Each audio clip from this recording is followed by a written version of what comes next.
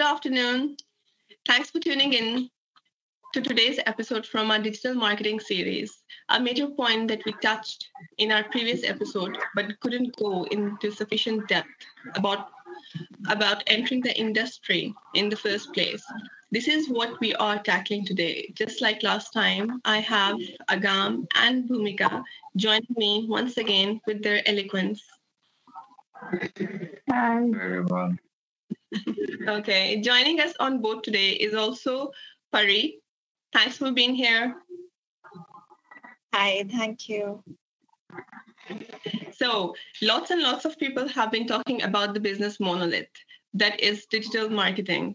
But I haven't seen many people actively talk about how to practically start working there. And it makes digital marketing look exactly like that, like some sort of impenetrable monolith, isn't it?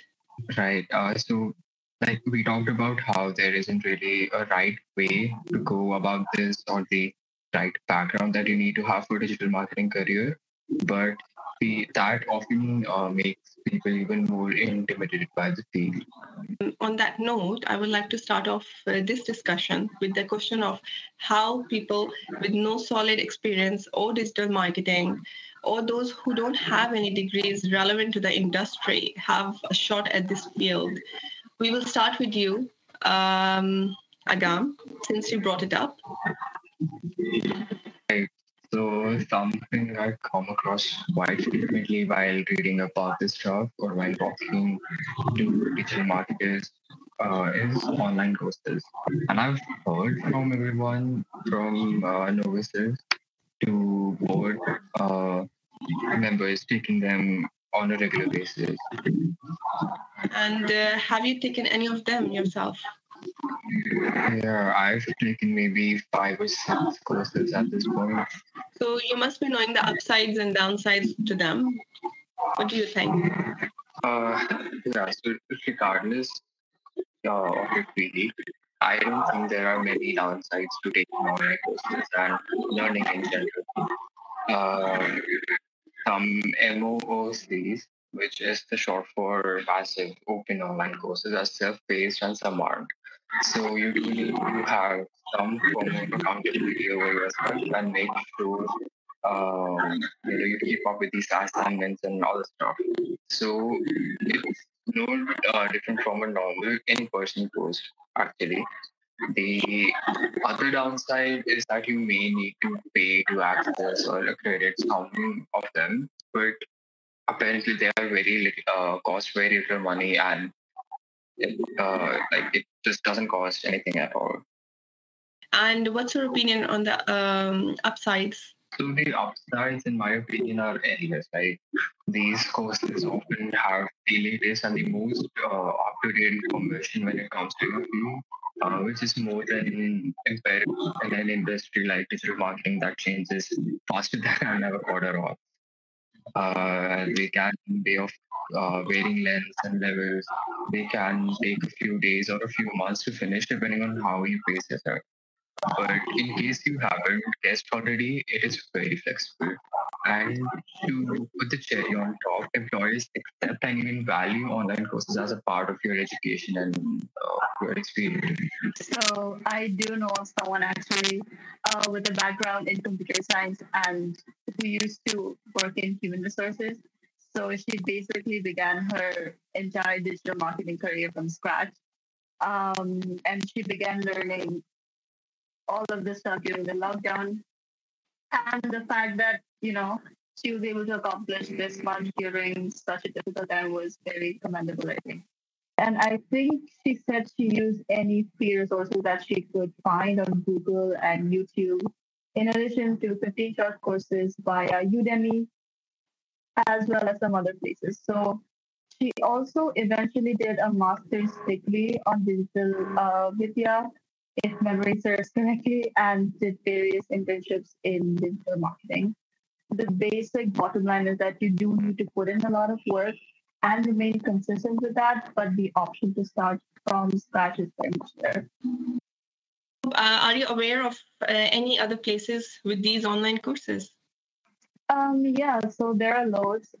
Google Skillshop, Coursera, FutureLean, edX, HubSpot Academy, and so many more. And one thing which is like really good as well is that many of these courses are offered by reputable universities too, which comes in handy.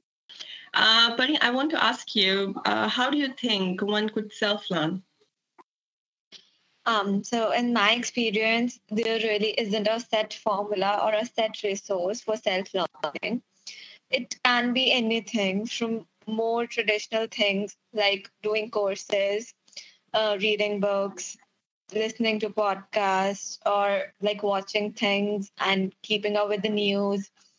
And also less traditional things like taking up a sport or something. My point is, you need to humble yourself and accept the fact that there is an awful lot that you don't know and keep your mind open. But in a nutshell, be sure to maintain as many channels of learning as you can manage. I believe knowledge and ideas often come from unexpected places. And speaking of variety, there are people from all walks of life who work in digital marketing, like Bhumika mentioned, someone from HR and computer science. What other such backgrounds have you heard of? And how do you think these skills could benefit one's work in digital marketing? So I think it is easy to imagine the skills a computer scientist or someone from IT could bring. Their knowledge of artificial intelligence and algorithms, for example, is incredibly useful when it comes to search engine optimization and other such tactics of personalized marketing. A background in art and design means you are well versed with aesthetics and the effect visual media can have on viewers, which is invaluable for creating appropriate and attractive content marketing. Creative writing expertise means you know how to draw a well paced and engaging narrative, elements that are vital for brand building and other forms of planning as well. And if I may add here, a background in something like environmental studies can also ensure our marketing is effective while also causing minimal damage to the environment, which will end up forcing us to our think out of the box about our marketing tactics.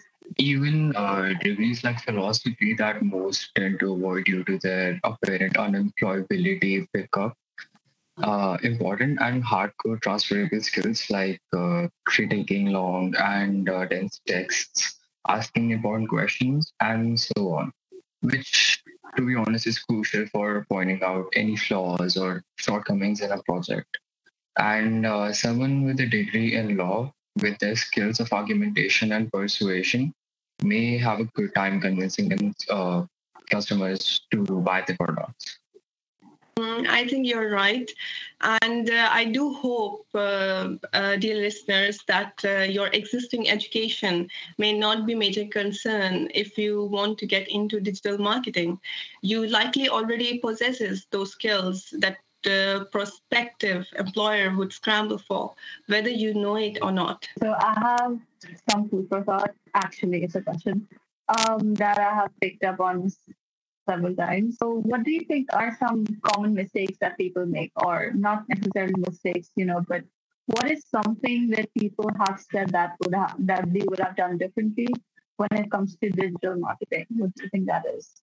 One thing I have identified is that something I'm guilty of myself as well is ignoring the aspect of networking, creating good connections, and just putting your name out there, even when you're only starting out, makes so much difference. And it's scary and can seem useless at the start, but you are sharing playing field with the people you are learning with, whom you will likely eventually work with.